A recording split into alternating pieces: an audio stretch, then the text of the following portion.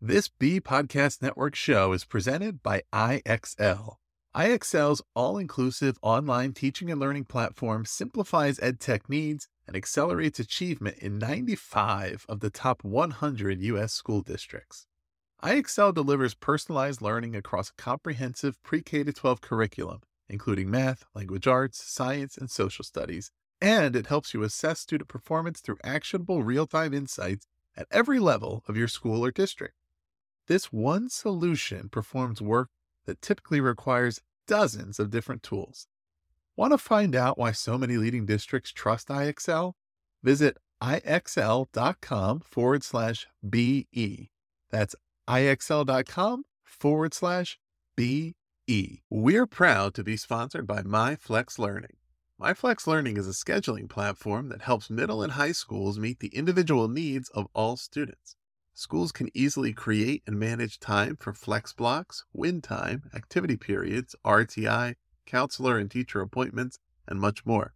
And with its built-in accountability tool and reporting features, MyFlex Learning solves your challenges around getting kids where they need to be and understanding how flex time is spent. Make your flex time work for you. Visit myflexlearning.com/BE to learn more and receive $500 off the first year. That's myflexlearning.com/BE.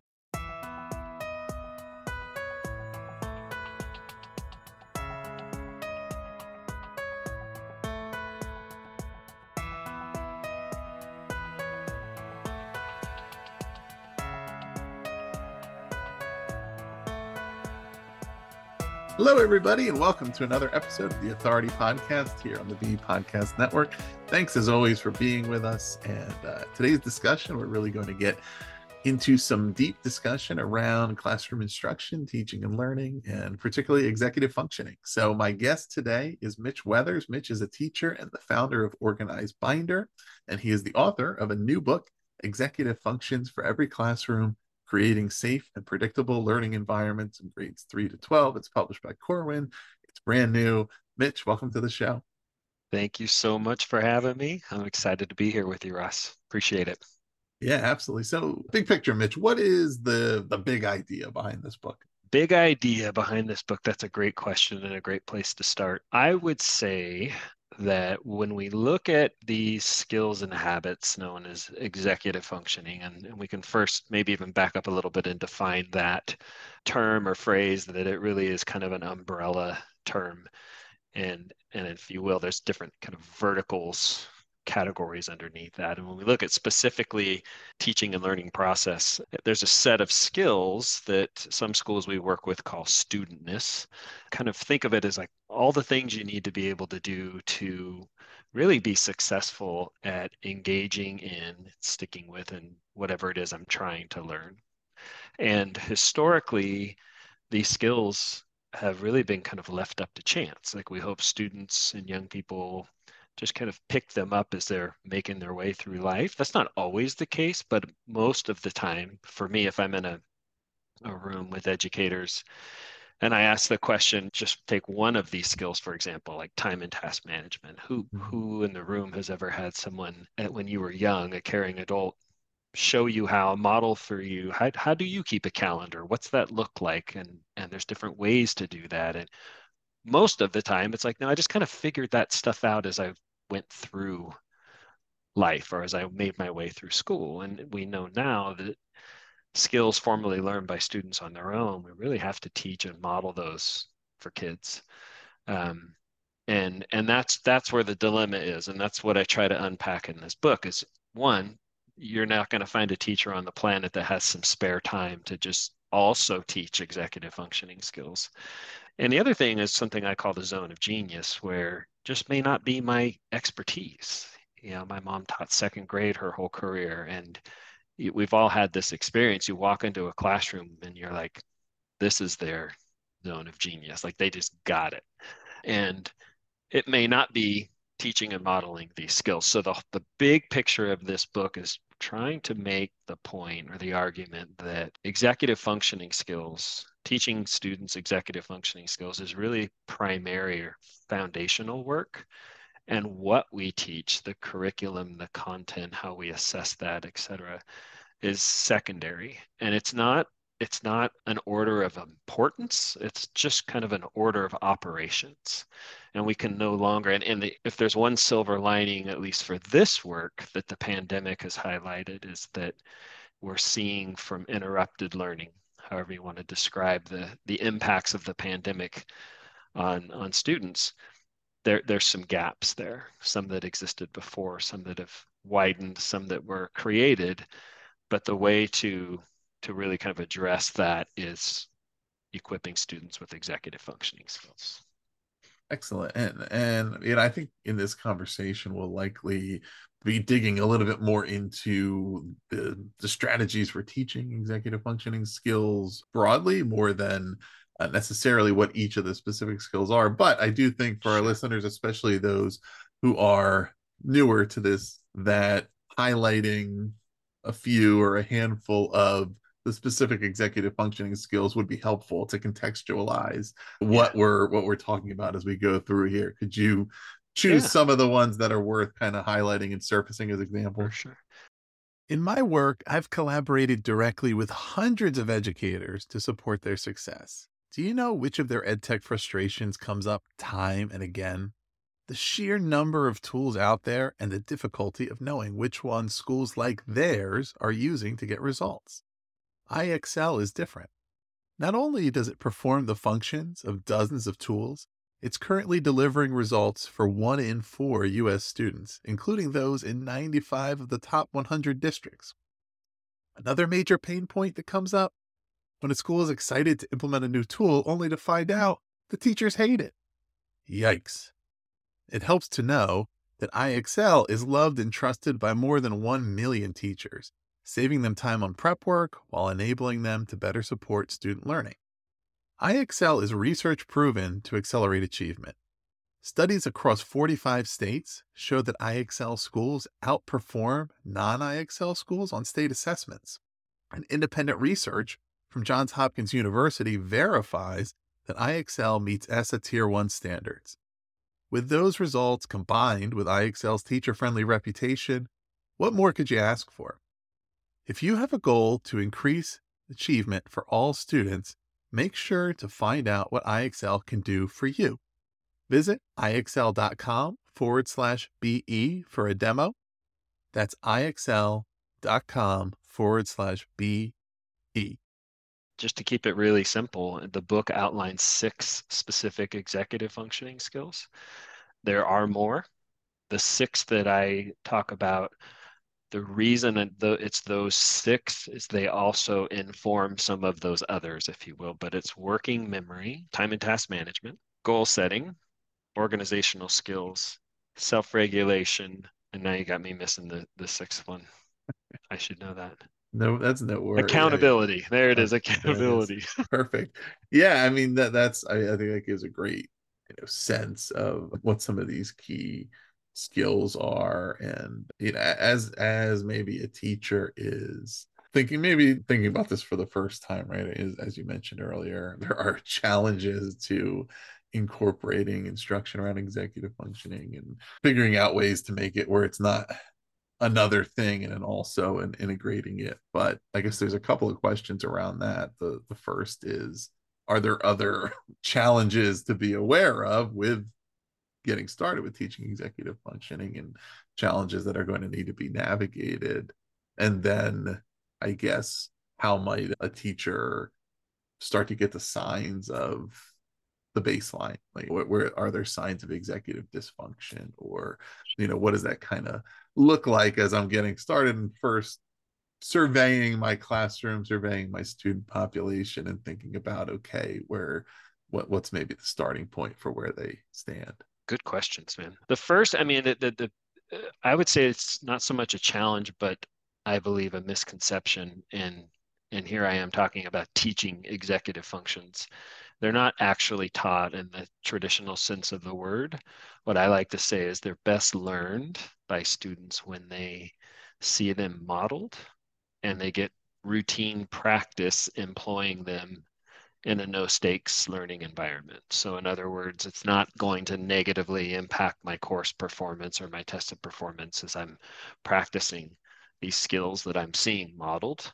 And we can get into those three keys a little bit later, but I think that is one misunderstanding, and that's one reason why, you know, curriculums that promise to teach executive functions, where do you fit them in? First of all, it's not going to be in a grade level or subject area class because there is already that time crunch. We know that.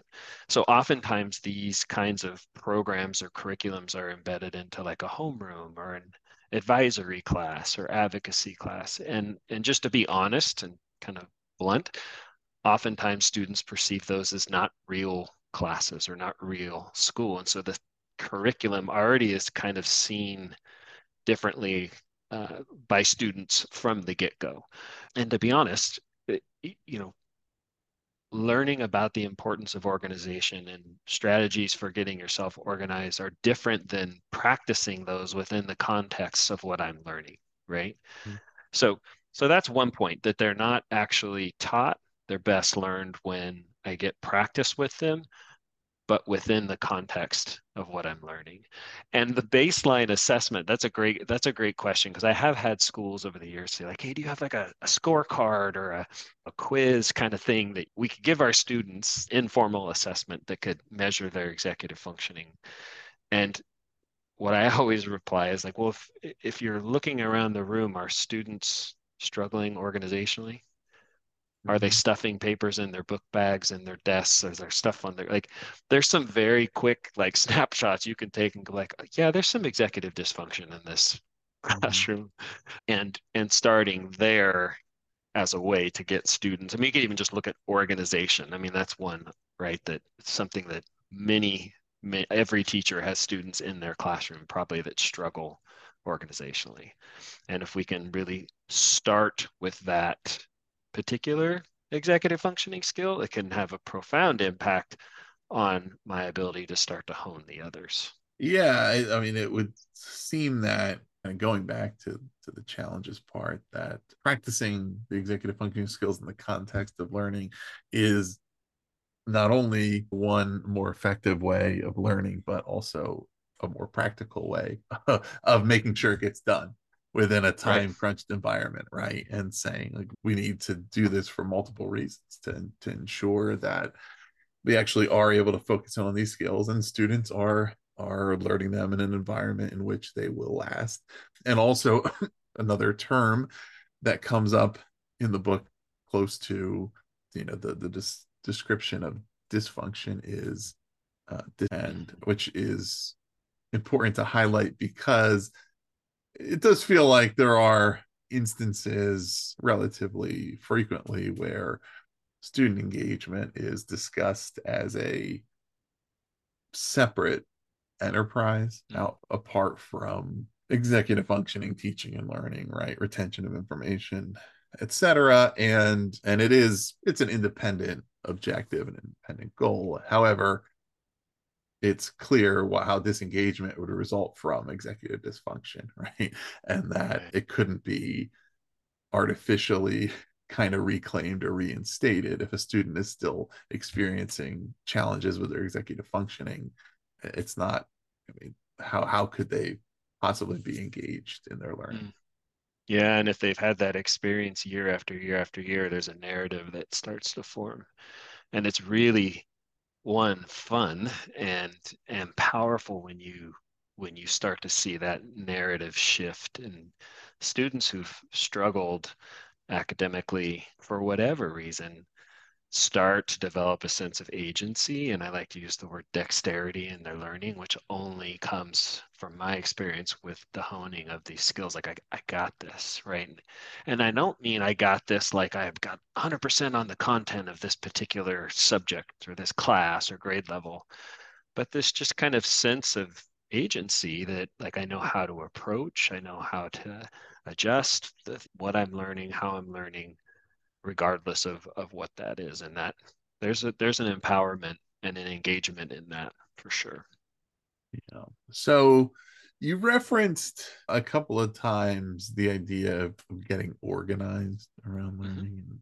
and that it's not necessarily the entirety of this, but that it kind of is. It certainly is part of it and foundational. And so I wanted to dig into that a little more and just, make sure we have a clear understanding of what that means. And Yeah, also being organized versus being disorganized or partially organized, right? Our former guest here and mutual friend Patrice Bain wrote the foreword to the book, and there was something that stood right. out to me from her foreword, and she wrote that this was a statement that you made that stopped her in her tracks around the call to action, really around this. As teachers, if we are aware that our students are partially organized and we do nothing about it, then we are complicit in their failure. So Right. clearly, one, there's a clear call to action there that this is something we need to be doing, or else Mhm. we're not doing what we need to do to ensure that students are succeeding. But two, it's getting into the definition of what that means around organized, partially organized. What are we identifying there to understand what needs to be done? Right. Yeah, and if I'm lucky enough to be working with educators, and that's one of the first questions that will come up at where do I start? You've already alluded to this. And I this is my belief that of the six executive functioning skills outlined in this book and that are inherent to organized binder and all this, organization is, I think it's critical. One, because it's very tangible and obvious, like you're saying, like you can see it, either completely disorganized, partially organized, organized. And I try to, in the book, the hope is an educator or anybody who reads this, there's tangible, practical strategies and takeaways that tomorrow in my class I can go do this, right? And when we look at organization, that modeling piece is so key. And there's nobody who knows me or has even heard of my company and the work I do that I really believe in a simple three-ring binder as a powerful education technology, right? Not all Mm-hmm. ed tech needs to have a screen or an app or anything, in my opinion, right? So it's this tool that can be used to model and teach executive functioning. And we'll get into that, I hope, a little bit more, but the modeling piece of that. So the three keys, which I'm sure we'll get into, clarity, routine, and modeling. When I can keep it in the organization lens right now, if I have a class sample of whatever it is that I'm using to organize our curriculum and content, my effort in this class or grade level, then periodically what I can say is, hey, we're going to have a scheduled, prearranged scheduled check, let's just say every 4 weeks, and we're just going to stop everything for as long as that takes, which is usually, if you read this book, you can get that done 10 or 15 minutes probably at the most. But saying we need to just make sure that your portfolio, and in this case, I'll just talk about a binder, looks exactly like the class sample binder organizationally. So I'm constantly modeling that for students. And when I can do that, it's different than in some of the stories. And by the way, Ross, I should say, like, this book is really me trying to unpack the last 20 years of my experience doing this work. Mm-hmm. So it's throughout the book, as you saw, like there's stories after stories. Corwin took out a bunch of my stories. I had so many stories I wanted to share, but some of them were well-intentioned educators who either like went and bought binders or portfolios on with their own money, right, and give them to the kids, and they were like, that's where it ended. Like I just expected them to somehow magically figure out how to be organized. So Right. modeling is key. And once a student is organized, one, we just feel better when we're organized. I don't care if you're a kid or an adult, what you do. When you have that sense of organization, there's a foundation to that. And so starting there, one, like I said, practical, simple, pretty simple. We can hold students accountable, which brings in some of the other skills and habits that I mentioned earlier.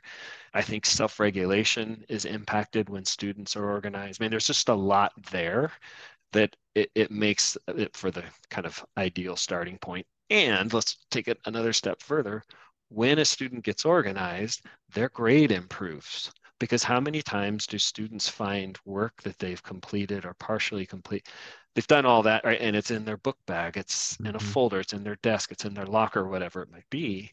When we say, no, this is one of my sayings, is if everything has a place where it lives, then it's more likely to find its way home.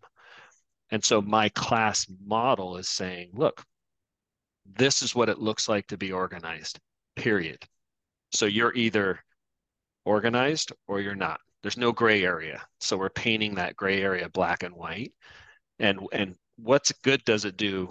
If you read this book, you'll see like you get all the way doing all this work to equip students with executive functioning skills, and then we allow you to be partially organized.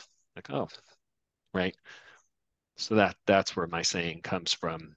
If we allow students to be partially organized, then we're complicit in their failure. And I really believe that.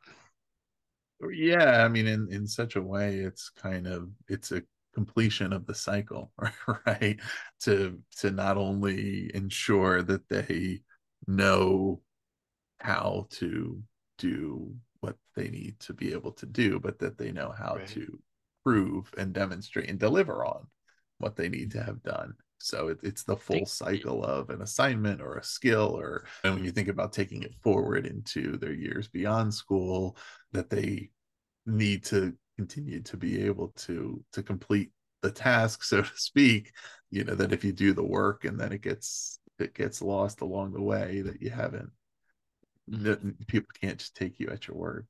Yeah. I mean, even think about it as a parent.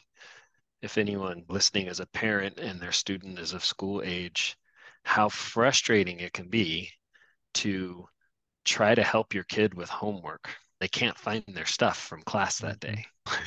Like, hey, we're working on this particular concept or whatever. Like, do you have any notes or is there anything that you have that can help me help you?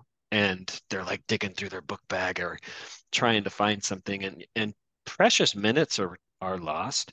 How students perceive themselves as like capable learners is impacted, and all of it shouldn't even be happening if we are developing executive functioning, right? So, Totally. So on to the three keys, right? You've referenced these a couple times and they're key right mhm. to the conversation. But clarity, routine, modeling, in clarity first and then the others in any order. I'm thinking maybe we just tackle them one by one and you kind of Sure. talk through what they're all about and why they are the three. Yeah, yeah, yeah. Well, we'll try to tackle them one on one, but of course, know that they're all interrelated. But clarity, routine, and modeling, really, the way we bring about clarity around executive functioning skills is through a predictable daily routine and modeling them, as I mentioned. So Mm-hmm. the clarity piece, where this really struck me, Lisa Delpit wrote a book many years ago now called Other People's Children. And in reading that as a newer teacher, this is not, I'm definitely paraphrasing kind of the thesis of her book, but what I would say is that which is implied or that which is implicit in a classroom, we need to make explicit for students. And as an early teacher, a new teacher, and most of my career for that matter, I've always worked with multi-language learners. And I talk a lot about this in the book. There's a certain amount of cognitive load or just mental calories, let's say, that students use navigating the school day or navigating the class period, because everything, right, that I'm hearing and seeing, and I'm translating that constantly. And so for me, making things hyper explicit, what I tried to do things like, if how can I communicate my expectations without using words? Because if I can do that, right, if I can communicate this daily routine, if I can communicate what it looks like to be organized, what it means to be on time or ready to engage with the learning community, all these things, that I'm going to reduce the cognitive load for those students. They're going to have more bandwidth to actually put those mental calories into what they're trying to learn and I'm trying to teach them. So that clarity piece came from that kind of thinking. Um, the the second, of course, one way to bring about clarity is modeling, and I've mentioned that with having a class sample. It's not enough just to say, "Here's how you get organized," or "Here's how," like actually having a model for them. And then the daily routine piece. I am a firm believer in predictable learning routines that are consistently implemented every day of the school year. That could be in a virtual environment, that could be in a brick and mortar, but that predictability is it creates for safer learning environments. And we can never forget that for many of the students we are serving or working with, life outside of school is anything but predictable. And it might even skew towards chaotic. And when I can create a reprieve from that for students, and even if that's not the case outside of school for them, having that predictability, that there's agency in that as well. Like I know what to do, you have to be ready to engage before I even arrive to this class or the school day. Like it's the same routine every day. Now, here's my thesis, or kind of if I could distill the whole book down into one or two sentences here, it would be that by virtue of engaging in the predictable learning routine that's outlined in this book, by virtue of participating in that routine, students get daily practice with executive functioning skills. So they're never being taught. There's no lesson or unit on goal setting or organization, kind of some of the stuff we've been talking about. By virtue of engaging in this routine, and if the portfolio is used in that routine, and that's what you'll see throughout the book, that each step of that daily routine, the portfolio or the binder with organized binder is used. That's why if you're new to organized binder, head on over to the website and take a look around, because it's this color coded, tactile, tangible object that students have, this binder in their hands. But each step of the routine, it's actually a different part of that binder. So even the color coding, that's all that visual cueing for students, making things explicit.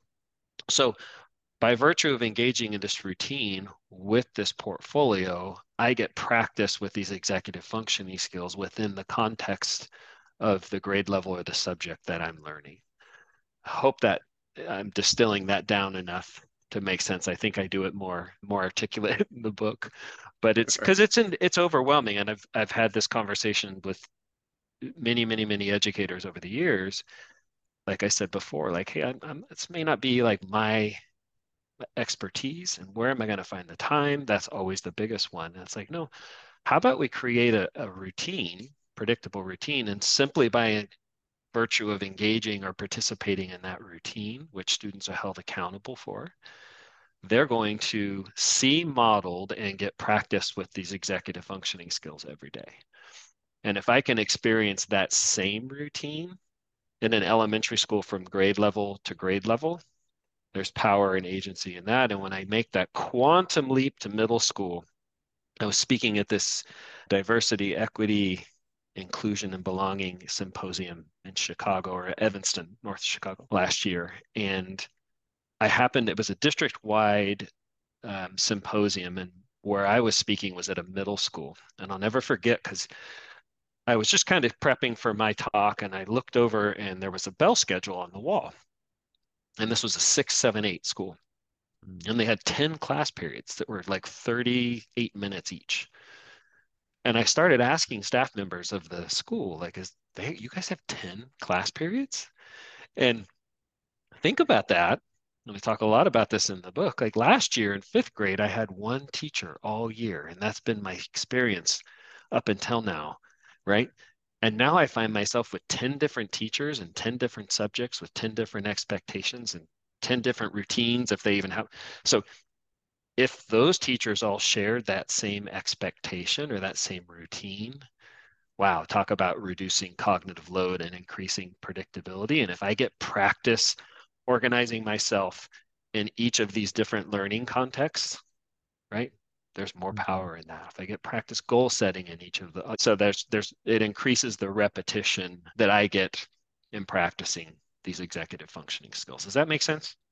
It does. Yeah. And then a couple of the other things that come out from that are, one, creating an infrastructure in which, again, the executive functioning skills are practiced and developed organically because they're happening within an organized environment, right? Back to the challenge of, okay, how do we incorporate this? How do we use the time that we have wisely?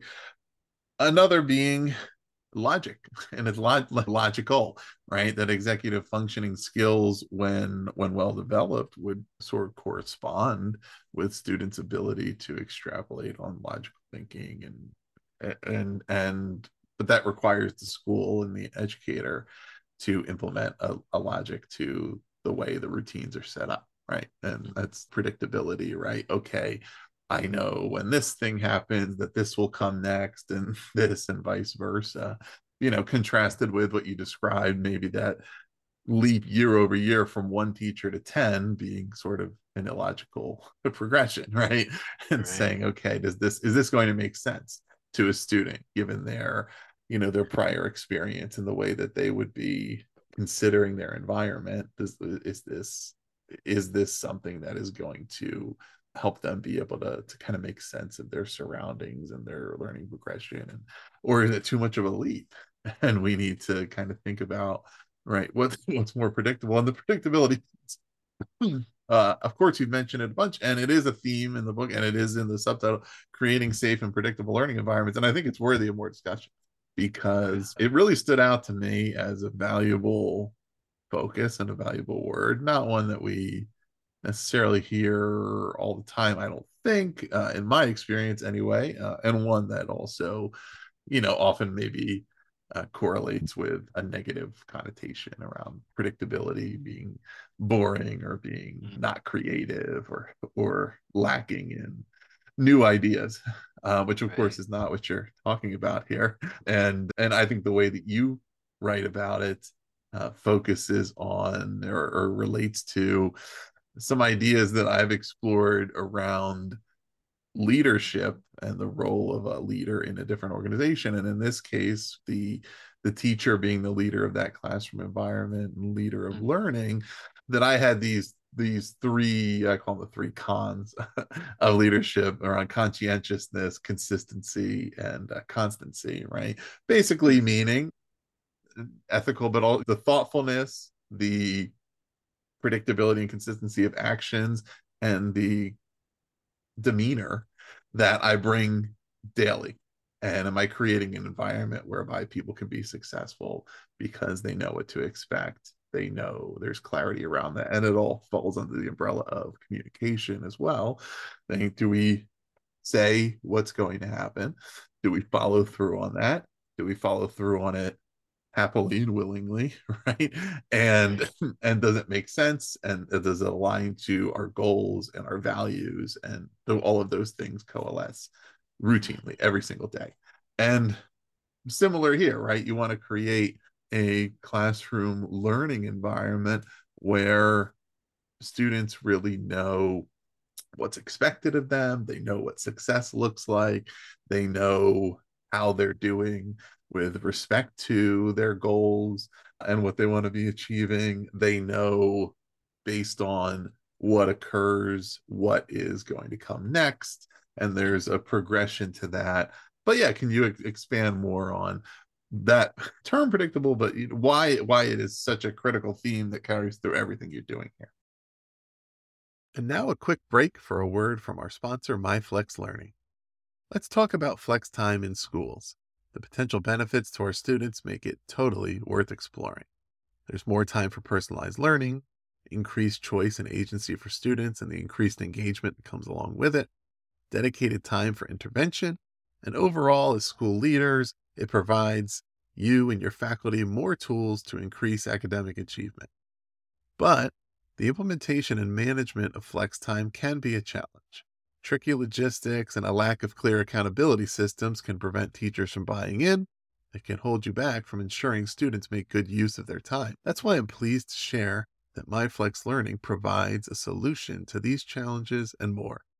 MyFlex Learning helps you create and manage flexible time for any purpose.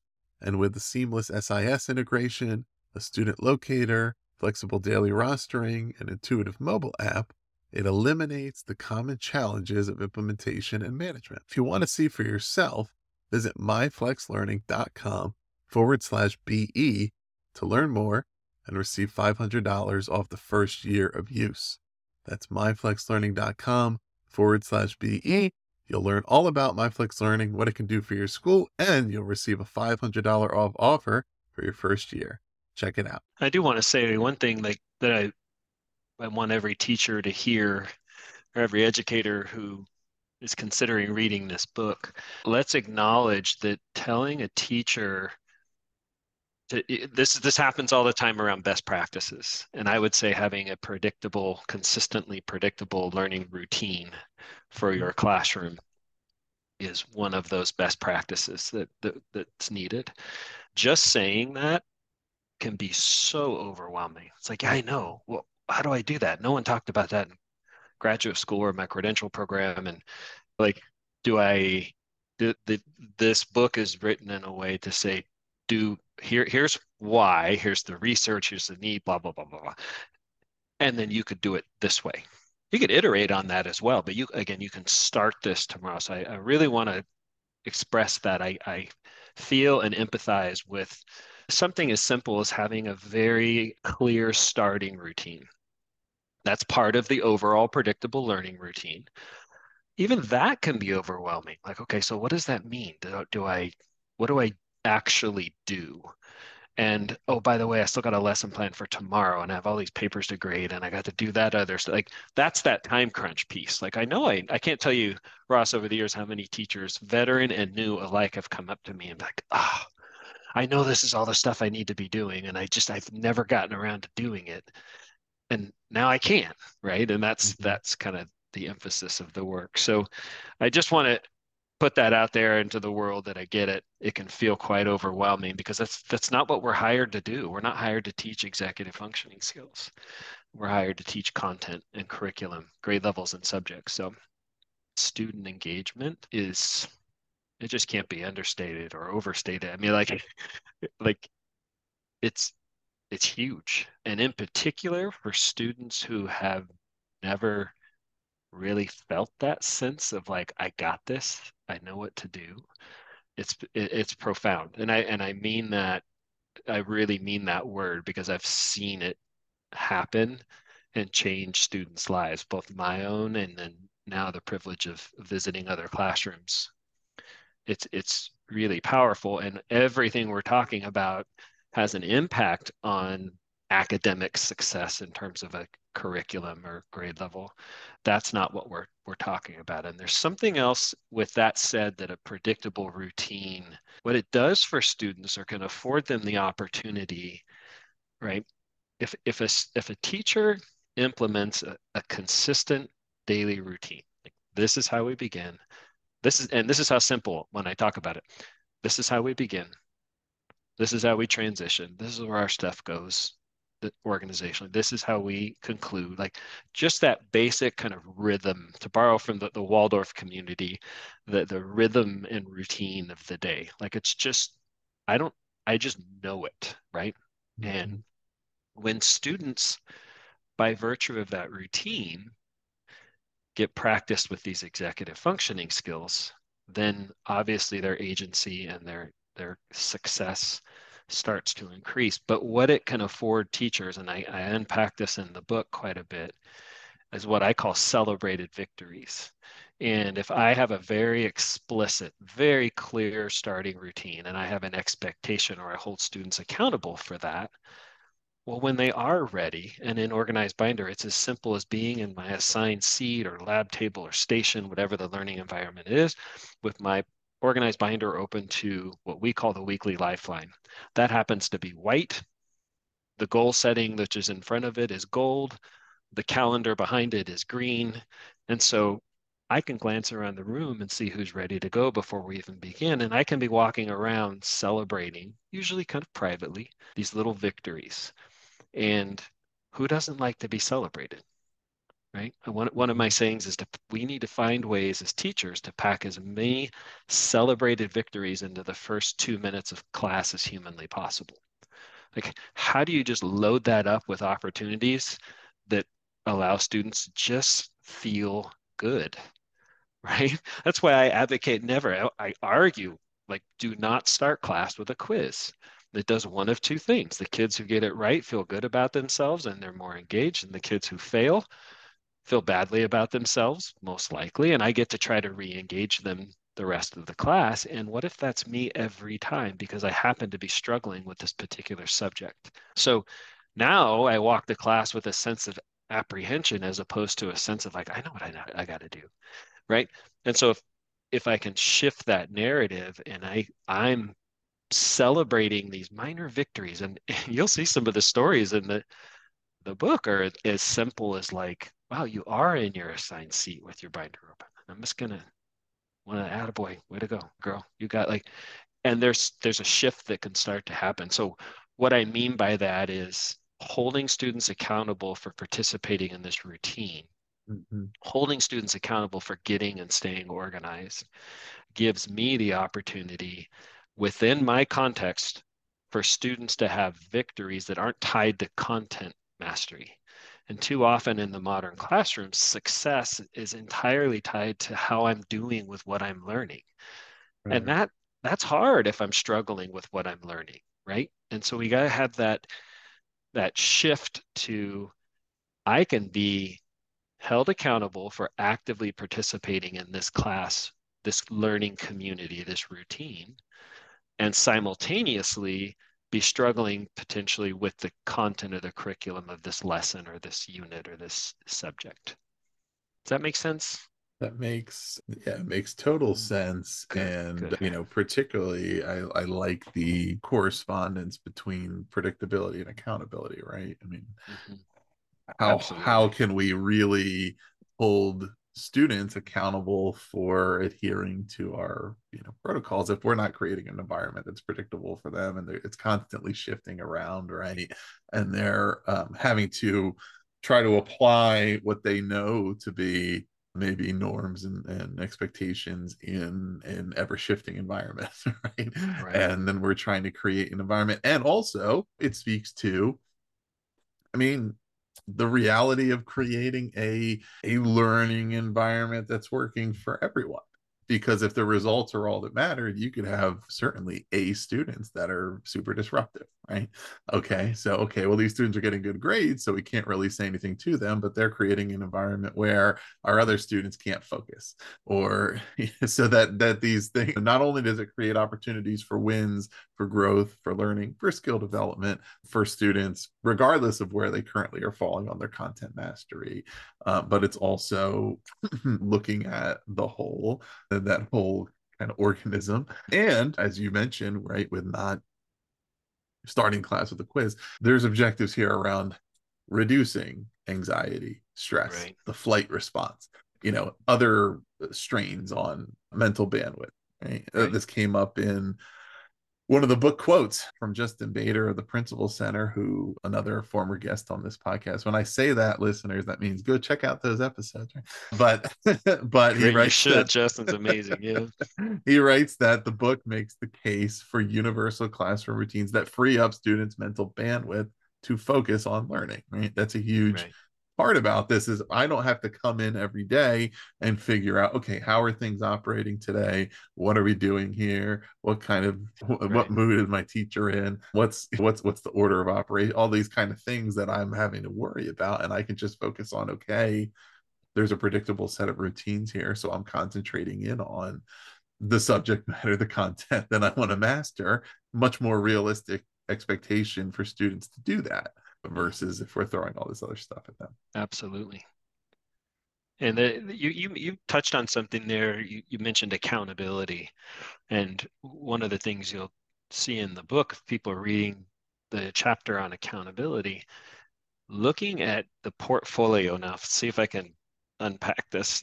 The portfolio is the binder, let's say, is the tool to participate or engage in the routine that you and I are discussing. So a byproduct of that is this manifestation of all of my effort, all of my learning, all of my reflections, what we've done, what I've created. It all is housed and captured as an evidence portfolio, a data portfolio. There's different states call these things different things. And it just manifests out of the steps of the routine, which has a very, very small time footprint, if any, in the classroom. So take it all the way to the end and we say, hey, well, I'm going to hold you accountable organizationally, which means I'm going to make sure periodically that your portfolio looks identical to the class sample. And by doing so, I'm actually holding you accountable for participating in the routine, right? Because the building of the portfolio is a byproduct of the routine, engaging in the routine. Mhm. So, holding you accountable, which we know is two things. It's something that adults do for children, hold them accountable, and something that young people learn to do after practice of holding themselves accountable, right? If I hold you accountable for getting and staying organized, I'm actually holding you accountable for participating in the collective, predictable community routine. And if by virtue of participating in that routine, you get practice with these executive functioning skills, holding you accountable organizationally is actually an expression and a care for the student. Like yeah, I'm holding you accountable to develop and hone your executive functioning skills. Mhm. Right. It's again, I hope I'm far more articulate in the book than I am right now, but there's that accountability piece is so key to all of this, but it's not like an authoritarian accountability, right? Right. Yeah, I mean, and that's consistent, I know, with previous discussions of accountability on this podcast. I call it the upside of accountability, but the accountability showing that I care about how you're doing. I care about your progress. Right. I'm also invested in it. So I'm paying attention to it and I'm going to hold you to that standard, right? Right. That if students don't feel like anybody really is interested in how they're doing, there can be a total lack of accountability, and again, accountability, especially in education, for various reasons, has a certain connotation around it. But in this case, saying, look, I have taken the time and effort to pay attention to the standards and goals that we set, to pay attention to the progress you're making, to check in on that, right? And all of those things that show me that somebody else is invested in my success other Right. than just me. Mitch, one point I wanted to make before we kind of wrap up the discussion is that family involvement is also an important part of this, right? Right. And so that's something that I don't want to skip past. What are the kind of the top strategies or ideas for getting families involved, and the approach to that? Right. I'm so glad you brought that up because this work around executive functioning, it really is an MTSS or RTI tier one. It's a universal tier one resource or program or intervention, however you want to say it, for a school. And therefore, a great way, if you're thinking about something as a tier one, that's for all kids, that's for all students. And therefore, we have a way to kind of holistically and equitably engage all families. And as a starting place, Ross, what I like to say to, schools is like, what parent, I mean, just at a minimum, what parent doesn't want their kid to get organized? I mean, to know how to, I mean, walk into their bedroom, right? Get and stay organized. Or find me a parent who doesn't want to their students setting goals or learning to manage time and all these. So the sell, if you will, to families is quite easy, and they tend to just absolutely love it. And here's a key. So this a lot of these things I talk about in the book, they're not part of the book, but with Organized Binder, we have for in the US, we have a bilingual family guide that goes home. So every time a student gets there, we call it the student bundle, which is their Organized Binder and all the stuff that's in it. There's also a bilingual family guide. It reads Spanish, English, depending on which way you read it. It's kind of like a flip book. And it basically explains to families or parents each step of this predictable daily routine. So it's bringing clarity home and asking them, like it's providing them with specific prompts to engage with their student, their kid, around the goals they set, their daily reflections, their calendar, or what we call the agenda. Organizationally, are you looking at their table of contents to see that they're organized? So they're holding students accountable or supporting the students from home, which that piece I mentioned earlier around just trying to help your kid with homework. And it's like, where's your stuff? Like it can be so frustrating for both parties involved in a massive waste of time. It brings clarity to all of that. Like our goal setting template, the one I explain and unpack in the book, you know, every quarter have an actionable daily task. What parent doesn't want to know that? Like even if that back to that middle school, if they're using this in 5 of the classes, like I want to know that so that I can check in and support you and hold you accountable and whatnot. But the big piece that I believe family engagement, and I want to say this loud and clear, is it affords schools and districts the opportunity to engage families in a way that's not tied to content or content understanding. And that becomes more critical the older students get, right? We know this, right? That students get older, coursework gets quote unquote harder, if you will. But we are also expecting and hoping that young people become more independent learners, right? You have to be an independent learner if you're going to 10 different classes and last year you were in one. Right. There's a certain amount, right? So we've partnered with districts over the years that report that at a certain grade level, they can't necessarily rely on content or homework support from home, right? I'm just going to make this up, but if I was a physics teacher in high school, I may not be able to send something home and expect mom or dad to be able to like troubleshoot with the kid, right? That's kind of an extreme case, but there's lots of reasons why you may not be able to rely on that support from home. And we could, if we had time, I would love to get in a whole conversation and invite Jethro on and talk about homework and how we use it. And it is not a formative assessment. But that aside, it's a very simple way to engage families with the learning community, the school, the larger learning community, and the classroom learning community in a way that's not tied to content. And families love it. I mean, they just absolutely appreciate when a teacher is taking time to develop their child as a learner and as a human and not only focusing on the content. And again, back to where we started, not to say content and curriculum is not important, it's just an order of operations. So the family engagement piece is wonderful around executive Excellent. functioning. Yeah, it's and very important.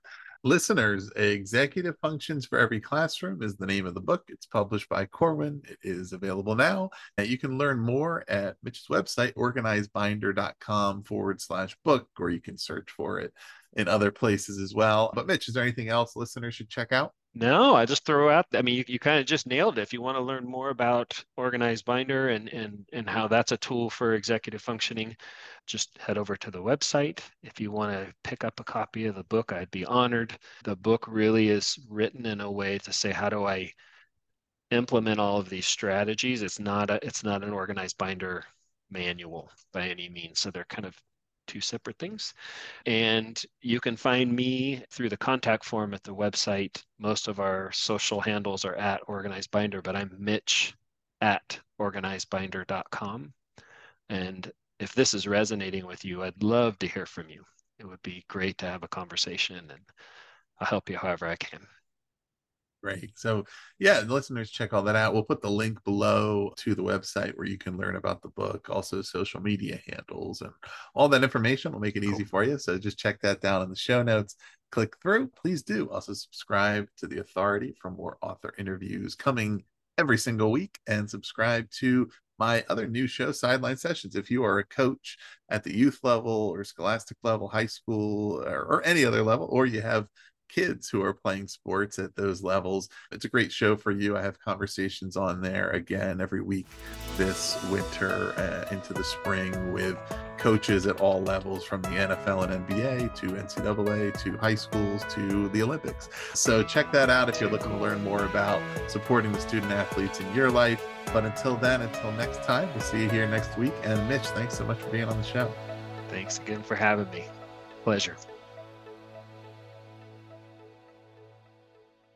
This episode was edited by Gage Sanderson. Do you want to simplify your school's technology, save teachers time, and improve students' performance on state assessments? You can do it all, but don't waste another minute.